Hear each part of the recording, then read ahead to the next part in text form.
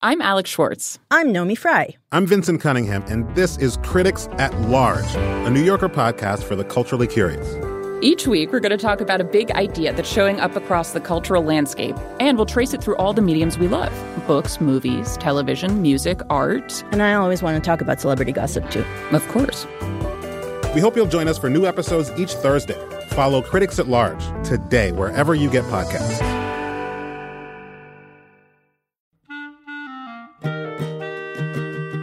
This episode of Livewire is brought to you by Progressive Insurance. What if comparing car insurance rates was as easy as putting on your favorite podcast? With Progressive, it is. Just visit the Progressive website to quote with all the coverages you want. You'll see Progressive's direct rate, and then their tool will provide options from other companies so you can compare. All you need to do is choose the rate and coverage you like. Quote today at Progressive.com to join the over 28 million drivers who trust Progressive. Progressive Casualty Insurance Company and affiliates. Comparison rates not available in all states or situations. Prices vary based on how you buy.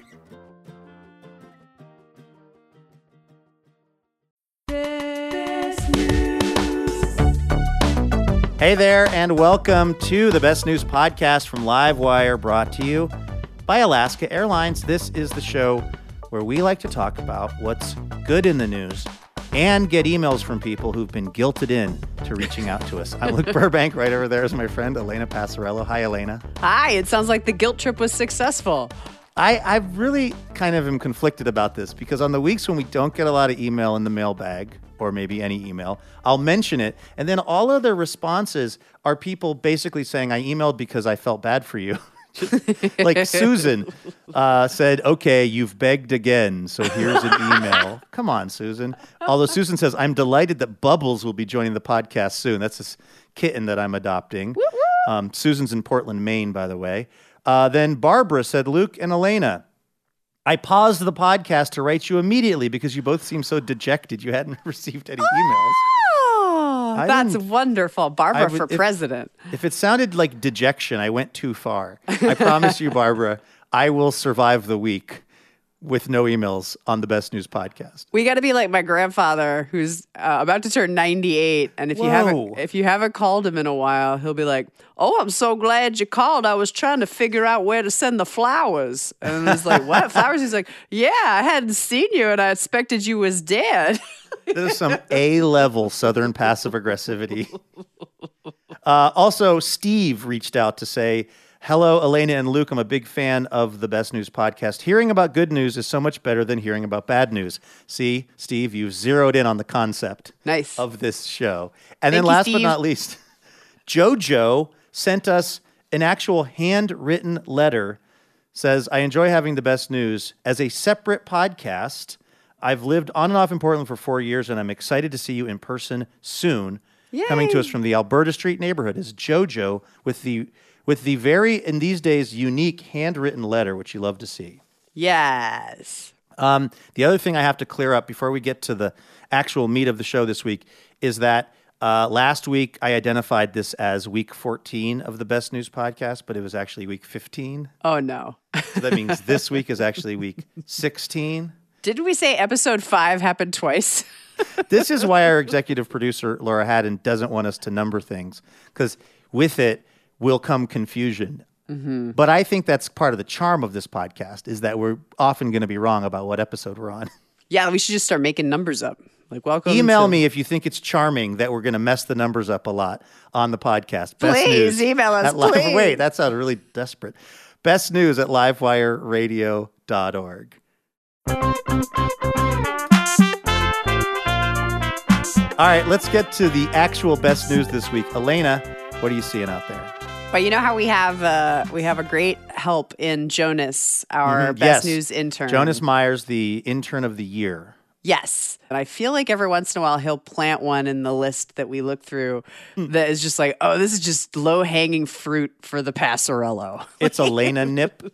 Yeah, it's definitely Elena Nip, and that's appropriate because it's a cat story. Okay. Although now that Bubbles Burbank is on the horizon, I feel like we both kind of will enjoy these cat things. I probably will start becoming more focused on feline-related news content as well. I can already feel it happening. P.S. Personal cat-related news. My cat horked up a blade of grass that was stuck up in his sinuses at 4 a.m. It was so long. It must have curved all the way around his brain. That's what you have to look forward to. But also, what a relief to get that out. I mean, you know how you get a piece of corn stuck in the back of your tooth and that can just ruin your week? Think about how your poor cat was feeling with a blade of grass in his otolaryngological situation. Smell you, Nancy Drew. Do cats have that, or is it just humans? Isn't that the intersection of the sinus and the back of the eye and the throat? Isn't that otolaryngology? I think that's exactly right. I think it's your larynges but whatever. Well done. All right. Dr. Burbank. Your cat story. So my cat story. Well, it's actually a small business story. There's a small business. It hasn't been a great time for small businesses, but this one is now in its 3rd year of operations. And I guess it's not really a small business as much as it's a nonprofit run by a 9-year-old named Ben Miller, who has been running a lemonade stand in his hometown of Boise, Idaho, giving all the proceeds to the Idaho Humane Society because he loves cats. Oh, man, that's awesome. He started the stand after a visit to the Humane Society with his grandma, and he saw that not all of the cats had their own toys to play with. And so he was like, I got to do something about this. This was 3 years ago. So he was already planning on running a lemonade stand. That was already the business plan, but he changed the profit model. And I saw a photo of the stand, and it's so cute. It's just classic. It's that long card table with a cloth over it and those glass jars that your grandma had with the little spigots that are attached. Oh, those are so great. I feel like if you really want to nail the classic lemonade stand, I'm sure they don't charge 5 cents anymore. How are you going to raise money for cats that way? But, I feel like it was always, the cent thing was always backwards. It'd be 25, and then that little C with the line through it would be turned the wrong way. That's good branding, honestly. Totally. But so lavender lemonade, regular lemonade, plate of cookies, big smiling kid behind it. And in 2019, when he opened the lemonade stand, he raised $200, which, like you said, that's a lot of lemonade. That's pretty good profit. 2021, tripled that, $600. Idaho Humane Society was so grateful, they started talking about him on their social media pages. And then, of course, the larger community fell in love with Lil Ben. And some people drove an hour to his front yard in Boise so they could patronize his lemonade stand. And so he just dropped off his 2021-2022 earnings just in time for kitten season at the Humane Society, which is a very expensive time. And this year's proceeds are nearly double the amount from last year. $1,150. Wow. And it's going to go to vet care. It's going to go to food. It's going to go to toys. So very exciting. That's one of the cutest things that I've heard in a long time. I don't know if it says anything in the article, is Ben keeping a little $5 here or there for himself? I mean, There's no information that says that he is keeping any of this money himself. You know what the thing I'm wondering is, maybe the lemonade is really good. It must be. Maybe, I would give him all of my money just because that story is so adorable. But what if on top of that, it was really amazing lemonade? What if it was terrible? What if people keep on paying him all this money and then they're like, stick to fundraising, kid? I will tell you that I am constitutionally incapable of passing a lemonade stand without stopping, unless I am, on my way to a fire or something, which would be weird because I'm a radio host and podcaster and not a fireman. But the lemonade could put out the fire. Unless, if I have any kind of wiggle room in my afternoon and I'm either walking or driving and I see one of those lemonade stands, I'm pulling over. What if an adult is running it? I could see that happening in Portland. I really could. The mustachio guy. I was about to say, that doesn't happen, but then I'm thinking about Portland and the deep weirdness. I would be less inclined if it was a grown-up. But if it's a kid, get a couple of kids. There could be a grown-up, hiding in the bushes. Yeah. Just using the kids as a prop, maybe. Fine. But it works on me. I'm such a sucker for any kid trying to sell me something. I buy all the candy and all the weird fundraising sprays. They have fundraising sprays now? Yeah. I buy tickets to pancake breakfast that I have no intention of attending and spaghetti nights. They know. I buy a lot of like the Girl Scout cookies, which, they're yummy, but I don't need, like my nieces have done Girl Scout cookies over the years. And like, I'm just going to be honest. And if they're listening, Maddie and Mary, I love you. But like Uncle Luke doesn't need 20 boxes of tag-alongs or whatever. But then you give them away and you're a hero. So I guess it all works out. Yeah. Speaking of big bucks, the best news that I saw this week, it was slightly north of $1,100. Mm-hmm. It was involving a sum of money about $217 million American. Whoa. That is what an anonymous person in France won back in 2020 in what's called the Euro Millions lottery. This is like a lottery that involves multiple countries in Europe. So it's like France and the UK and all these other countries. This guy, and by the way, when I say guy, that's sort of accurate because in France, I guess you're allowed to be anonymous even if you win one of these big things. Huh. So he hasn't given his name, but they're calling him Guy. That's just like the nickname, which I feel like that seems like an extremely common name in France. Like if somebody in America won a lotto and they didn't want to tell you their name, so we just said, we're going to call him Joe. Yeah, yeah. Like isn't Guy basically the Joe of over there? I think it's pretty, Guy de Maupassant, the writer, Guy Smiley, who's the French version of Guy Smiley. The French Muppet, absolutely. Those were the two Guys I could think of as well.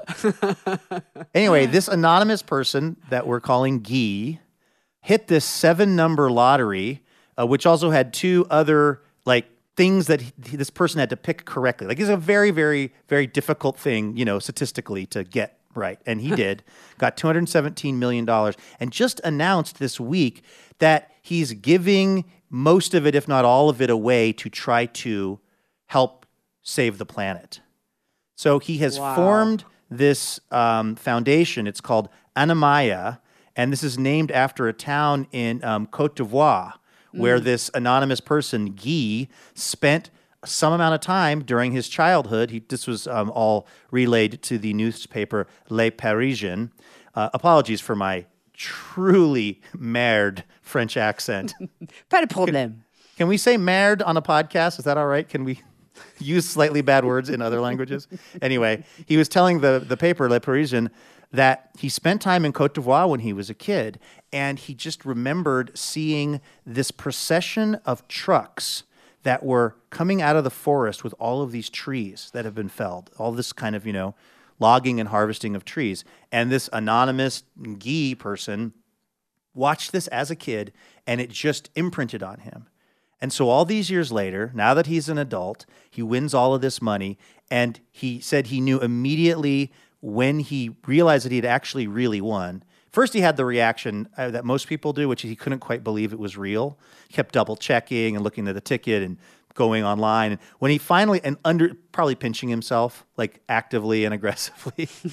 That'd be my first move. If I thought I won $217 million, I'd be like, is this really happening? A lot of pinching. After he realized this was real, he says his next thought was, I know exactly what I need to do with this money, which is donate it to, we'll create this foundation and then use this money to actually try to make a substantial change in what's going on as far as our relationship with this planet, which is amazing. And also pretty rare, I think. I don't know if you've seen these documentaries or other articles, but it turns out that for a lot of people who win the lottery, it's not great afterwards because, surprisingly bad. If you have this huge windfall of money and then, you sort of think maybe you've, quote unquote, solved all of your problems because now you can afford as many jet skis as you want. It turns out that you're still you still got maybe a different set of problems now. And so I've never heard of anyone just basically giving it away to charity, though. Yeah, it's incredible. I know, right? Do you ever play the lottery, Elena, or buy any of those little like Powerball things or anything? No, and that's especially weird because I think about what I would do with my lottery winnings constantly. Like jet skis? Yes, jet skis. Like I'd invent like a desert jet ski that could go over dirt. No, really? What do you think you would do though? Like if you won one of these things, what do you think you would buy? I would start a fully funded nonfiction grad tracks at all of my favorite schools that I visited as a writer over the course of my life. So it would be for like a like a person who wouldn't traditionally get accepted, like somebody who comes from a more marginalized background, like a first generation college student or a person of color or a trans person. And it wouldn't just be at one school, though. It would be at all of these different schools all over the place. And, wow. And then it would be like, oh, she's on the Passarello Fellowship. Or maybe I'd name it after like my cat or something. The Spooner Fellowship. I got a Spooner. Yeah, I got a Spooner. That's actually, so that good. kind of has a nice ring to it, right? Yeah. That is so much more altruistic than mine. I don't even know what I would do if I won all that money.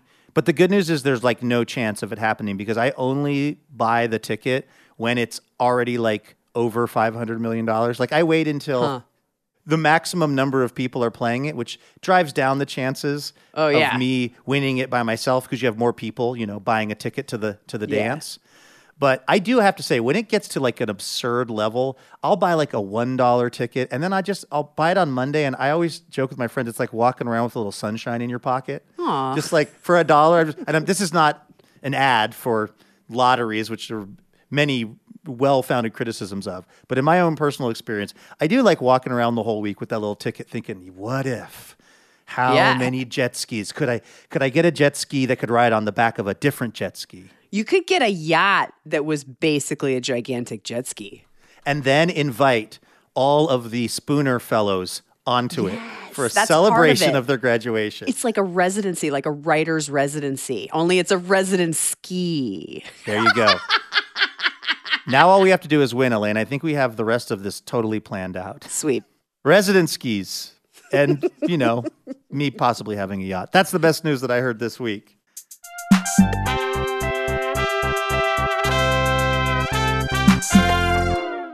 Hey, coming up on the radio show this week, we're going to talk to Gregory Gourdet about his early battles with addiction and what it's like to be a chef who is now sober. Also, what it's like to cook on Top Chef, which he's done a number of times with great success there. Also, he now apparently knows Oprah Winfrey, so we're going to have to ask about that as well. We are also going to talk to Julian Saporiti about how he transformed a doctoral research project on Asian American history into concerts and albums and films, all under the name No Boy. And we're going to hear a song from his latest album, which he basically went to a site where there had been Japanese internment camps, and he recorded things there and has turned it into this music. It's really incredible and very powerful. So make sure you tune in on Friday or on a radio station somewhere in the country where Livewire is on as we play that this weekend.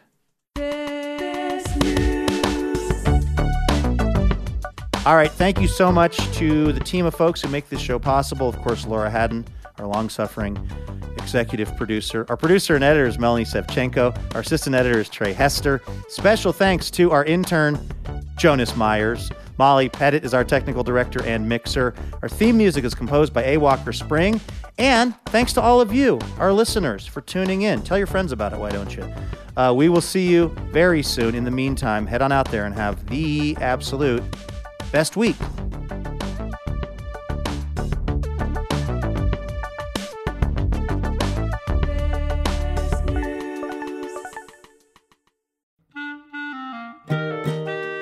Dear Livewire, when we first met, I was really shy. I had no idea we'd spend so much time together or that you'd be one to fill my heart with joy and make me want to be a better person. Oh, I'm sorry, I didn't know you were here. I was busy reading a review from one of our many rapturously smitten listeners. Oh, wait, actually, no, sorry. This is from Elena. Anyway, the point is, it would be really helpful if you wanted to leave us a review. Feel free to say really nice things about us, and we'll even read them now and then on the show. So you might hear your review of Livewire read on the program itself. Reviews help other people hear about the show, and then we can keep doing this for a long, long time because we love having this job. Thank you so much if you've left a review, and if you're about to leave a review, you can go ahead and do it right where you get the podcast.